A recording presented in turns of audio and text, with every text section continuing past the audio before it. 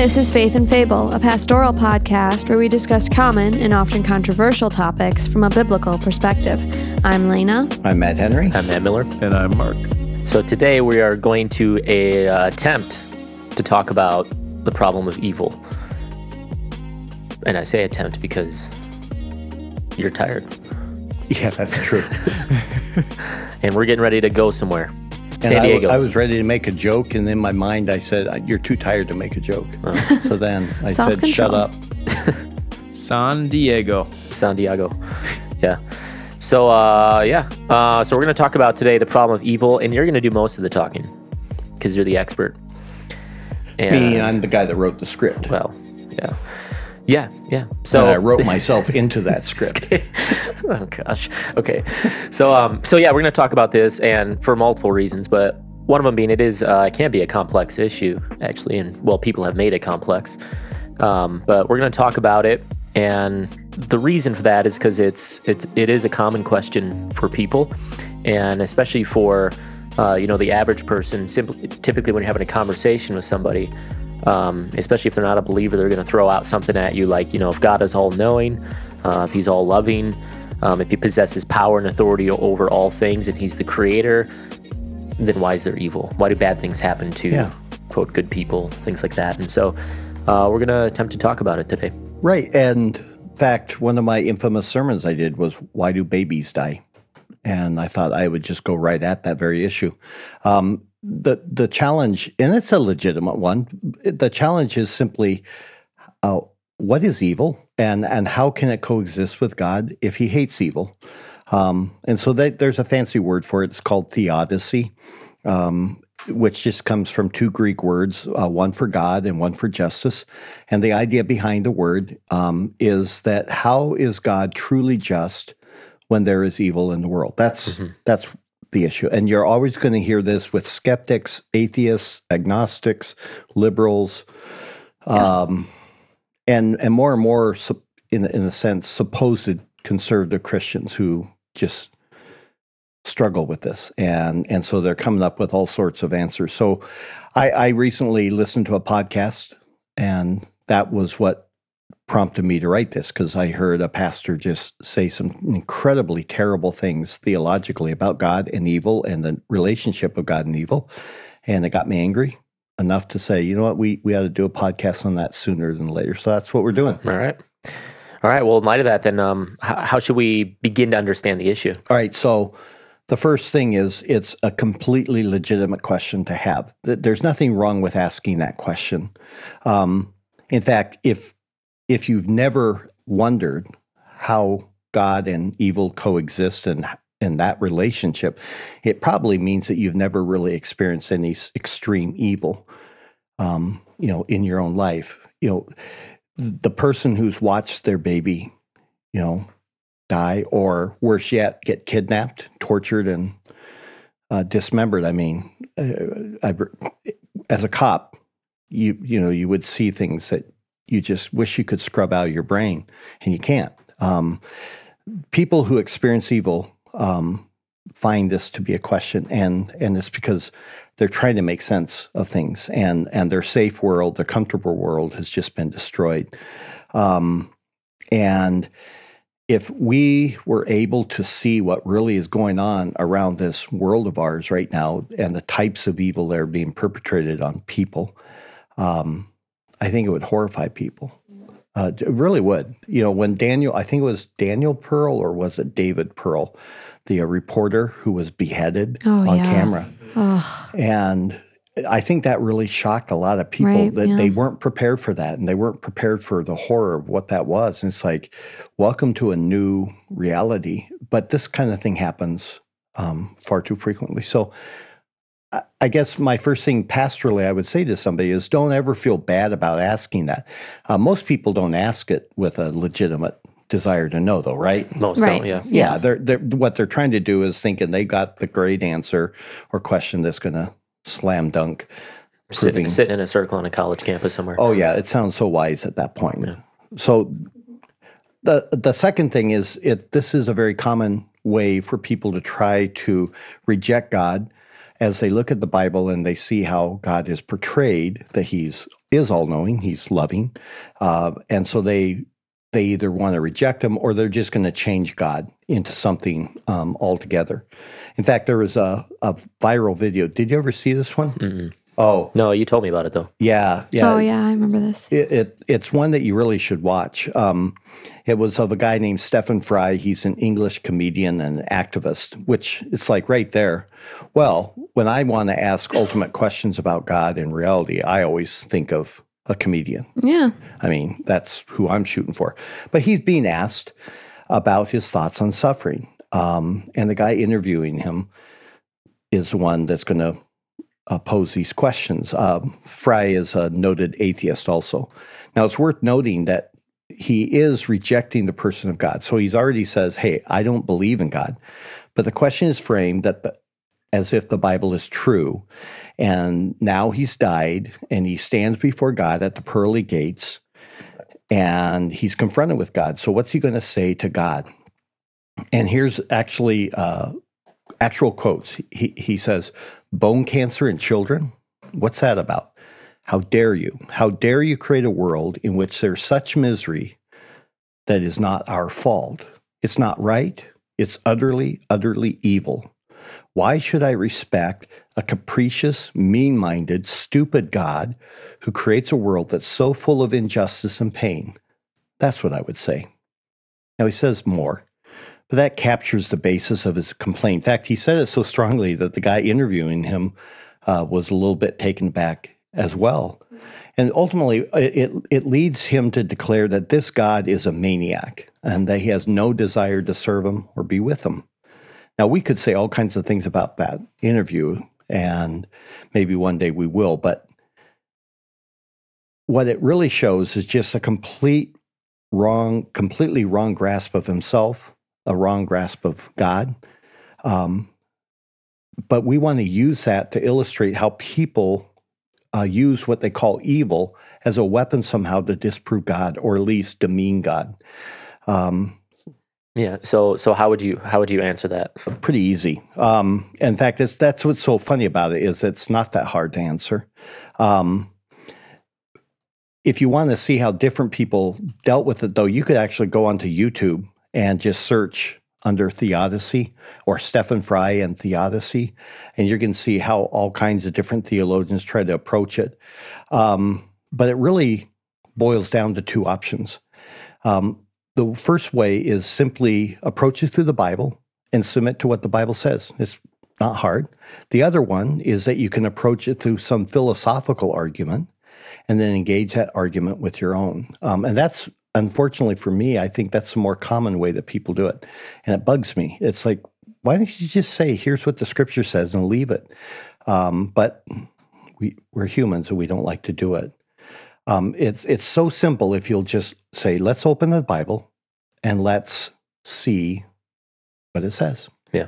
So a lot of people do try to approach it through philosophical argumentation, though, which, and it works for some people. They try and make sense of things that way. But in the end, I mean, we would ultimately say to them that it achieves very little. Even if they do convince a person to, these arguments convince a person to a particular point of view, that argument's only going to stand so long as nothing better comes along. But the moment a new argument comes along, what they're holding to is ultimately going to fall away anyway. And so when it comes to philosophical arguments or, rational argumentation, the ultimate authority, here's the problem with it, the ultimate authority rests with a person's own reason. Right. Something inside of them in their own finite perspective of what seems reasonable to them at the time. But the problem with that is we're finite people. And so we don't have God's perspective or an ultimate perspective or something bigger that's outside of us. And so ultimately, if you want to approach it through philosophy, fine, but it's not going to be in the long term helpful. No, not at all. And it is a common problem. This is what happens with a lot of young people when they go off to college, in fact. They've never, maybe their mom and dad never trained them to just look at the word and become convinced and convicted in their own heart that this is true. And so they just kind of grow up hearing about Noah and the ark, and they did their sheep with what do you do, that cotton balls and stuff like that, right? And they daydream through all the sermons. There was never an engagement, and then they think they're Christian and they think they understand things, and they go out to college and hear a very smart professor bring some arguments, and they're shattered, and it's because they don't have any authority that they can rest on. That's the final authority, and that's what I'm going to make the argument, is that the best thing to do is just simply accept or reject the biblical statements. If you want to reject what the Bible says about God, fine. At least we know where you stand. You're just rejecting it. But I don't think that I can find a better argument that will somehow make you believe in God beyond what the Bible says, which makes me a presuppositionalist. So for me, it's what is authoritative? Well, for me, as a Christian, the Bible is my final authority, and I don't need to go any further. So there's, with that in mind, the Bible, when you look at the Bible, there's just simply two realities on this subject that you have to accept. God exists. In the beginning, God created the heavens and earth, and evil exists. The Bible doesn't, the Bible doesn't pretend that either one of those don't exist. So if God doesn't exist, here's the rub. If God doesn't exist, then evil can't exist. And what I mean by that is that evil can only be defined in light of God. God says, this is good, this is right, this is upright, and this is evil, and this is sin, and this is not upright. And that's how we know. And so what happens behind that is an atheist becomes a thief, basically, because what he tries to do is he tries to steal the concept of evil and the reality of evil, but not accept the person of God who makes evil make sense. And this goes into other issues that we don't have time to go into, but this is at the root of what's wrong with evolution. Is evolution, by its very nature, is without God, and therefore there is no right or wrong. There is nothing called moral. It just is. Right, because the term evil's transparently a moral category. Right. It presupposes morality. And evolution is amoral in its most basic sense. And yet everyone who believes in evolution, they know evil exists because they see it. They've experienced it or they've committed it. And this is the place where the atheist shows himself to be a messed up person, because they're trying to make sense of a world with no God. But without God, nothing can make sense. Right. And you can't make any judgment. You can't say this is right or this is wrong, because there is no reality. Fry or Stephen Fry, whatever his name is, his anger doesn't make any sense. Right. He has no grounds to be angry about bone cancer in children. Right. At all. That's just. And so he's angry at a God that he claims he doesn't believe exists. But he really is actually angry because he does see the effects of evil. He does see the effects of sin. Atheism just twists you into a knot. And at first people think that they fix themselves by becoming an atheist, all their problems go away. It's like, no, because one, God hasn't disappeared, and two, you actually just create new arguments and new problems that you haven't even thought about yet. And that's part of my job, I think, as a pastor, is to shove those things back into their face when confronted with them. So so my point is, at the very basic, is the Bible makes it very clear. God exists and evil exists, and true evil cannot exist in a universe without a God. Yeah, in fact, that's one of the reasons why the Bible will say that only the fool says in his heart there is no God. As we've been saying, that they're trying to make sense of things that are real, but they're approaching it from a perspective that's void of that which defines reality, which is God himself. Right. So like all things connected to God, we need to be comfortable with a level of mystery. There's a fancy word for that. It's called an antinomy. Were you ever taught that? Yeah. Yeah. I remember the first time I learned, I'm like, ooh, I like that. An antinomy is simply this. It's an apparent contradiction. And I use the word apparent because it's really not a contradiction, but it appears to be between two or more doctrines or two or more laws or rules. And what we don't do is, as humans, we don't like that. We don't like antinomies existing, but they're all over the place in the Bible. I mean, The Trinity. Right. In fact, we just failed at trying to make a podcast, and we're going to try it after I've got more rest on the nature of the Trinity, right? Yeah. And it's a complex doctrine, or the hypostatic union of the two natures of Christ. There's all sorts of things that the Bible talks about that are just antinomies, and we don't understand them. We don't know how they work, which is why I said we have to become comfortable with the mystery or the mysteriousness of God himself. But instead what we do is what Psalm 50, verse 18 talks about, where God says, you thought that I was just like you. And that's what we really do, is that we have a habit that's a very bad habit of trying to think that God is just like us, and he isn't. Mm-hmm. And in fact, I try to tell people when talking about this, I'm like, picture a circle. And inside that circle is everything. I said, and then God is outside of that. Now, he's in and through all of it, but he's outside of that. He's not subject to any of that. And we try to make him subject to it all. And it's not the way it works. So this idea of making God into our image then is the most common issue you see when you argue with somebody about his sovereignty or his man's free will or the Trinity or the presence of evil. Is what we try to do is we try to make it manageable by making God into our image. And you can't do it. It's I would even argue it's sinful to do so. Yeah, okay. So you're saying we need to approach this stuff from the scriptures and from a biblical perspective. So in light of that, where then would you say evil comes from in your understanding? God created evil.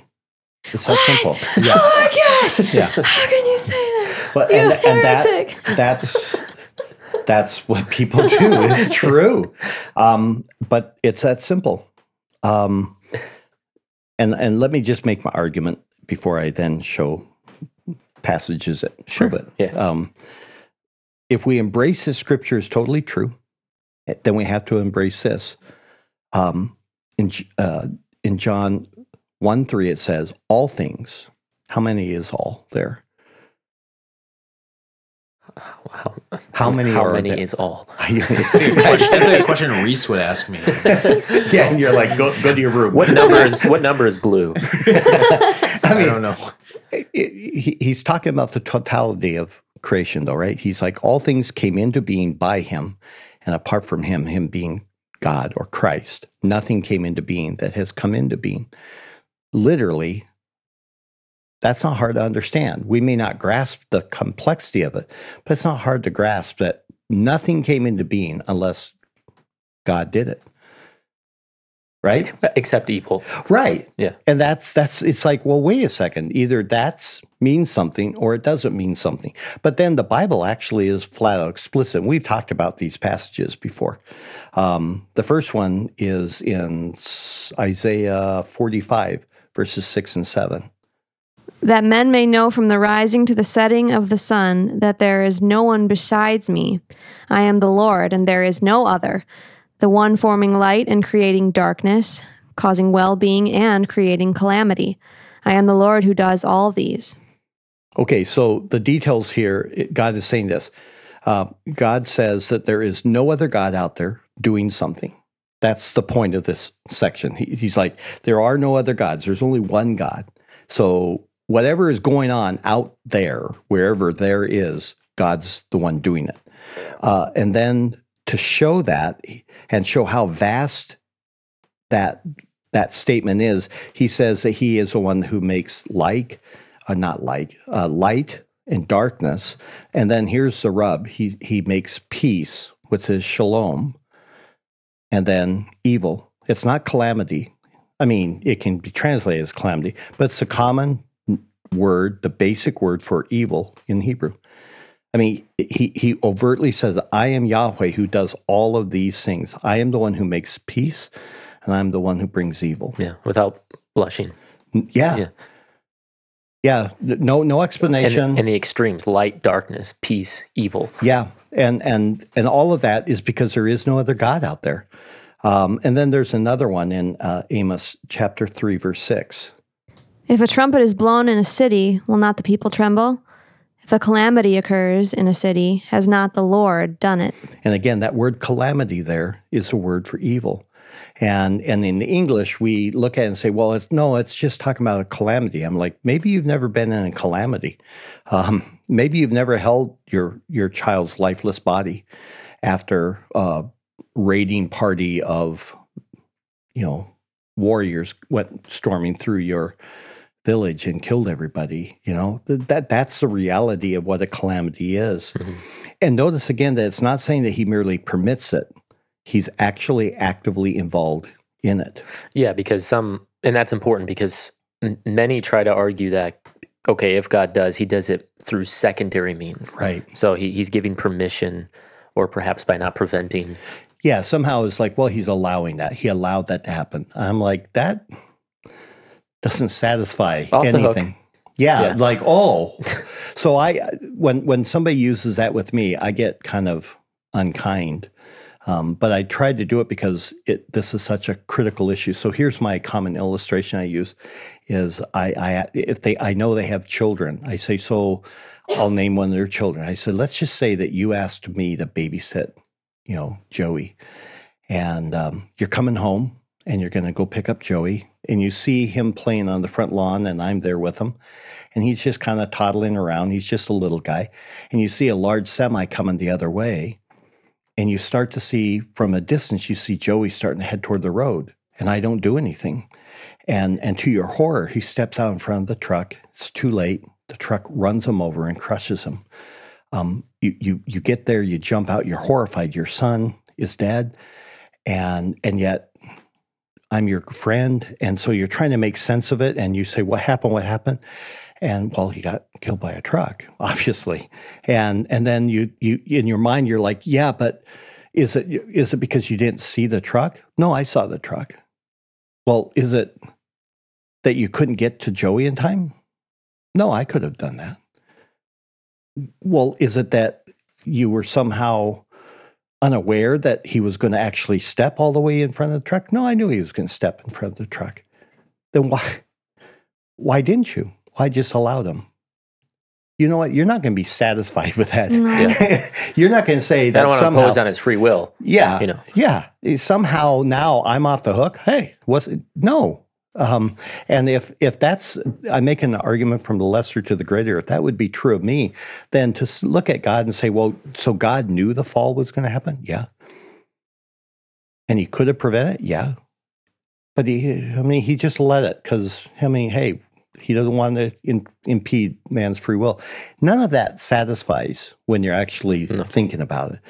The reality is that evil is a part of the plan and purposes of God. And frankly, when we push back against that fact, all we're really doing is pushing back against God. And some of the ways that you can illustrate that is like the man Job. A whole book of the Bible devoted to this very issue of theodicy. It's probably one of the best illustrations of God's sovereign rule over and through even evil actions and evil people. So the story in a nutshell, you got Job. He's a righteous man. He fears God, which is an Old Testament way of saying he's a believer. And then the first chapter, Satan comes and appears before God and basically presents himself to God and gives a report in a sense. And God mentions Job and his uprightness. And all Satan does is say, hey, the only reason that he's doing so well and he's so godly is because you protect him and you bless him. He says, you let me touch him and mess with him, and I'll guarantee you that he will curse you. Now, I'm giving you a paraphrase, obviously, right? But God says, you may do that. You cannot touch him, but you can remove those blessings. And so the next thing you read is this group of people called the Sabaeans. So now we're at a third level of actors. You've got God, then you got Satan, now you got these people called the Sabaeans, and they take all of his herds and kill all the servants. And then you have fire from God, it says, that killed all of his flocks and those servants. And then the Chaldeans come and they steal the camels and kill those servants. And then a great wind knocks down a building and all of his children are killed. Now just get your head around that. And the way it's written is that as one servant is reporting what has happened, the next one's coming with the next bit of bad news. Now that's what calamity means. That's what evil looks like, is your children are dead. You've been robbed blind. But Job won't curse God, right? And then Satan and God talk again. Now, nobody knows this is going on. Job wasn't told, hey, we had this discussion, so just stay firm. He's totally oblivious to it. But God and Satan have this talk again. And again, permission is given by God to Satan. But this time he says, you can't take his life. You can touch him and you can mess with him, but you can't take his life. And so he's afflicted with these horrible boils that are just terrible pain. He's sitting on a pile of ashes. It says he's scraping his skin with a broken piece of pottery. It's nasty. And yet Job, in the midst of all that, shows more wisdom and knowledge of God than most theologians I run into or pastors today. Hear what he says to his wife. His wife says, you know what? You hold on to your faith in vain. Why don't you just curse God and die? And in the midst of all that misery, Job says this to his wife. He says, you speak as one of the foolish women speaks. Shall we indeed accept the good from God and not accept adversity? But again, that's a word for evil. He's like, do we not accept the evil?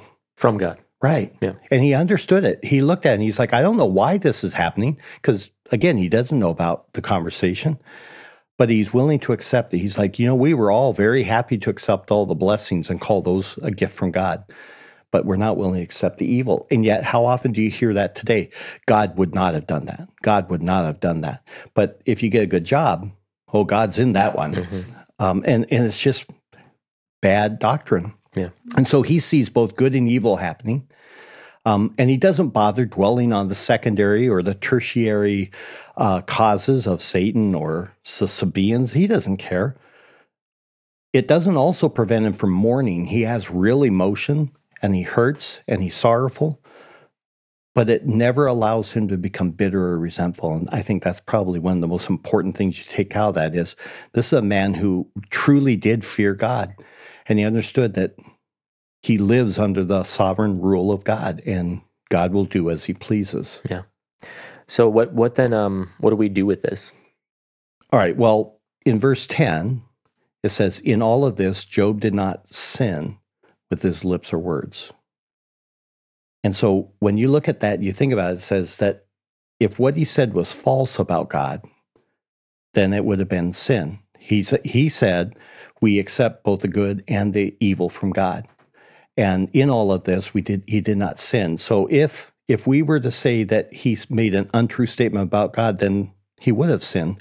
But the Bible actually affirms that what he said is in fact true. So you ask, what do we do with it? We have to see that God is still good, and yet somehow, and this is where that mystery gets in, he uses evil for his good purposes. So the perfect example of that would be in Joseph, the life of Joseph in Genesis. So he's the favorite son. His brothers get jealous. They beat him, throw him in a pit. They're going to kill him. And then they come up with a more kind idea. Let's just sell him into slavery. So he goes off to Egypt. He then is falsely accused by a woman of the house that he is serving at, that he tried to take advantage of her. So now he's cast into prison. And there, while he's in prison, he has the ability to interpret dreams, and he interprets these dreams truthfully. And he tells one guy, he's like, remember me when you're freed. And of course, he's not remembered. He's forgotten. And then there comes this critical point where there's these dreams that the Pharaoh's having, and he can't have anyone interpret them. And that's when this guy remembers, there's a guy in prison who can do that. And that's in a short version, the story of Joseph. And so he becomes the second in command of all of Egypt. And during that time, his family are starving due to the famine, and they go to Egypt to look for help. And so it's there that he sees his brothers who have done him nothing but evil. And it comes to this critical point in Genesis 45 where he looks at his brothers and he says that he understood that God had done these things so that he would be able to preserve his family, which would become the the great nation of Israel. And so already in Joseph's mind, he's seeing that there's more going on than all of that evil of slavery and false imprisonment and everything else. He sees, no, God's behind all of this, and God was doing something. And that it goes to the final point in Genesis 50, verse 20. He says to his brothers, he says, as for you, you meant evil against me, but God meant it. The very evil you meant, God meant it for good in order to bring about this present result. And so we get a little bit more information from that. He doesn't excuse his brothers that, they were doing evil. He's not saying, oh yeah, you did good. No, they did evil. But that very evil was good in the hands of God. And that if a person can get comfortable with that, then a whole lot of mental anguish and foolish talk will stop. Is that somehow, and we're not always told how it works out, somehow in the midst of evil, God is still working good. And we have to accept that. Yeah, I was just reading in 2 Kings 22 today, one of those classic examples when there's an evil spirit that says, I'm going to delude the prophets of Israel. That's what I'm going to do. And that's how you can punish Ahab. And God's like, go do it. Yeah. And he put the evil spirit in the prophets of Israel To so lie. Ahab would die. Yeah. Which you're like, whoa, wait, what? To lie, to bear false witness of God. Right. In fact, I was going to say that if you want to have a fun study, you can just search the phrase evil spirit in your electronic Bible, and you'll find that it comes up 7 times in the Old Testament, and it always refers to an evil spirit sent by the Lord to do something. And so it's like, again, the Bible is just very comfortable. It's like, no, I created both good and evil. No, what you meant for evil, God meant for good. No, that evil spirit was sent by me to accomplish my purposes. And then the best one, though, is in Acts 2, where you have the question, who killed Jesus? And it's answered. Peter says it this way in Acts 2, 22 to 23. You want to read that, Lena? Yep. Men of Israel, listen to these words. Jesus the Nazarene, a man attested to you by God with miracles and wonders and signs, which God performed through him in your midst, just as you yourselves know, this man, delivered up by the predetermined plan and foreknowledge of God, you nailed to a cross by the hands of godless men and put him to death. Yeah, so who killed Jesus? Well, the Romans killed Jesus, or you could say the Jewish leaders and people killed Jesus, or you could just say God did, because he was delivered up according to God's predetermined plan and foreknowledge. And so in the midst of the death of Christ, which was a very evil act, there was also, obviously, eternal good in it. Yeah, and with that's where understanding, and we did a podcast on this, but Right. Understanding God's decorative or sovereign will, in contrast to his revealed will help flesh some of that out. So God's sovereign will was that he would send forth his son to save the world. But his revealed will is that you don't kill people. Right. But yet, how did he execute his sovereign will in that sense? Well, by someone transgressing his revealed will, which is murder. But that was his will that they transgress it. Yeah. And then he'll punish them for it. Yep. And people say that's not fair. It's like, well, that's because you're not God. Yeah. Yeah. And the better we understand that, again, the more comfortable we will be with these types of struggles that we're going to be seeing at all times, because we're going to see evil in our own life and others. But there's some people out there, and I'll throw out 2 names that we deal with. Leighton Flowers, who is really popular in the Southern Baptist world for trying to push against Calvinistic teachings. But the more I watch or listen to him, the more I realize the man doesn't even understand the Bible very good. But he loves to make this argument against what we just said and talked about. Or another guy, his name is Greg Boyd, who actually created up a doctrine called the open theism, where God doesn't know all things. He's learning, and It's just a terrible, terrible doctrine. And somehow in his mind, he thought that he was solving the problem of evil, is that because God made you, Matt Miller, so free, he literally doesn't know what you're going to do, because if he knew what you were going to do, then you weren't truly free. So he every day is wondering, what will Matt Miller do today, and what will Matt Henry? And it's just a complete denial of explicit statements like this in the Bible, and ultimately they never help. They just create new problems. Yeah. And the biggest problem is that the moment you make evil something that's outside of God's sovereign control, then you have a competing power. That there's something there that God can't control. That God, and it's like, and then it also tells you then that God is not the creator of all things, and so it's just wrong. It's unbiblical, and I would argue it needs to be rejected. Yeah. So in light of that, you and I were talking about this podcast. And you brought up another passage that you know well, and all of this is, how should we respond to this? I've just yacked for quite a while. So what do we do with it? Yeah. So this is one of my go-to passages to talk about how then to respond to the realities of evil and suffering and the difficulties of life. And I always just go to Luke chapter 13, which is Jesus speaking. And it's a helpful place to begin, I think. And this is his own response, essentially, on the problem of evil.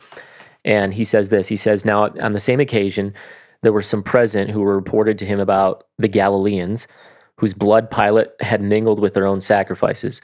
And he answered and said to him, 'Do you suppose that these Galileans were greater sinners than all other Galileans because they suffered this fate? I tell you no, but unless you repent, you will all likewise perish. Or do you suppose that those 18 on whom the Tower of Siloam fell and killed them were worse culprits than all the men who lived in Jerusalem? I tell you no, but unless you repent, you will likewise perish.'" Now, what's helpful about this passage in my mind is he actually brings up two different kinds of evil, or two separate realities. You have the natural evil or natural disasters, and we see that in this Tower of Siloam falling on some people and killing them. You know what? That's the first time I ever noticed that. That's a good observation. Oh, well done. Thanks. Yeah. Then you have human evil or human calamity in verses 1 or 2, where essentially you have these Galileans who are worshiping, and then Pilate and his men come in on them and kill them, and then just to insult them all the more, he mixes their blood in with the blood of the sacrifices they're making, and so it's just a disaster. But that's just evil. That was just malice and wickedness right there. And so, of course, it begins with some people coming to Jesus and asking him for his perspective on why this had happened.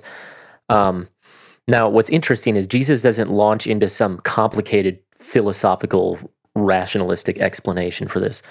Nor does he even try to defend God and explain God, or have to give an account for God.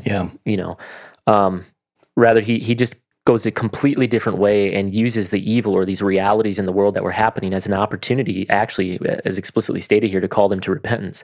He says, unless you repent, you will likewise perish. So he didn't even answer their question. In fact, all he really cared about is, they died, and you're going to die. What are you going to do? Does it really matter how you die? Right. It's going to happen. I will say on this passage, though, because I remember even when Katrina hit in 2005, and people are like, well, that's just because they're all a bunch of sinners with their Mardi Gras and this stuff going down in New Orleans. And Jesus here would say, no, that had nothing to do with it. Are they worse sinners than you? He says, no, unless you repent, you likewise are going to perish. So what did he mean by that? Well, the term likewise is important because all it means is he's picking up on the absolute suddenness in which these calamities happened. Notice the Galileans were worshiping like any other day. I mean, that's just what they do. They go and they make their sacrifices, and then out of nowhere, the Pilate and his men come in and just slaughter them. The people of the Tower of Siloam, they were just going about their business like every other day, and it just collapses. I think of things like 9/11. No one on the planes that day, nobody in the towers that day thought anything was going to happen in terms of they're expecting death. They're just doing life, going to work, going about their business, maybe not giving one thought to God. And yet the suddenness of that, It was just devastating. Yeah.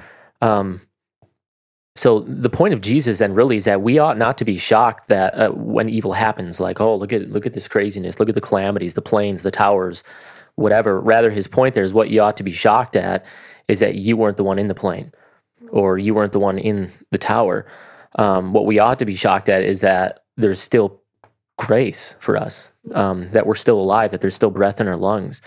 And so his point then is that we need to repent. That's the point. So when you see calamities in the world, it's not for us to sit there and stare at and dissect and try to make sense of it and put together a philosophical, rationalistic, whatever argument to try and make God just or make it be a reason for why we won't believe in a God who claims to be just or good. Rather, the point is when you see evil, you ought to have one response. And what is it? Repent. Right. That's Jesus' point. And yet what's sad is how we look at it and we don't.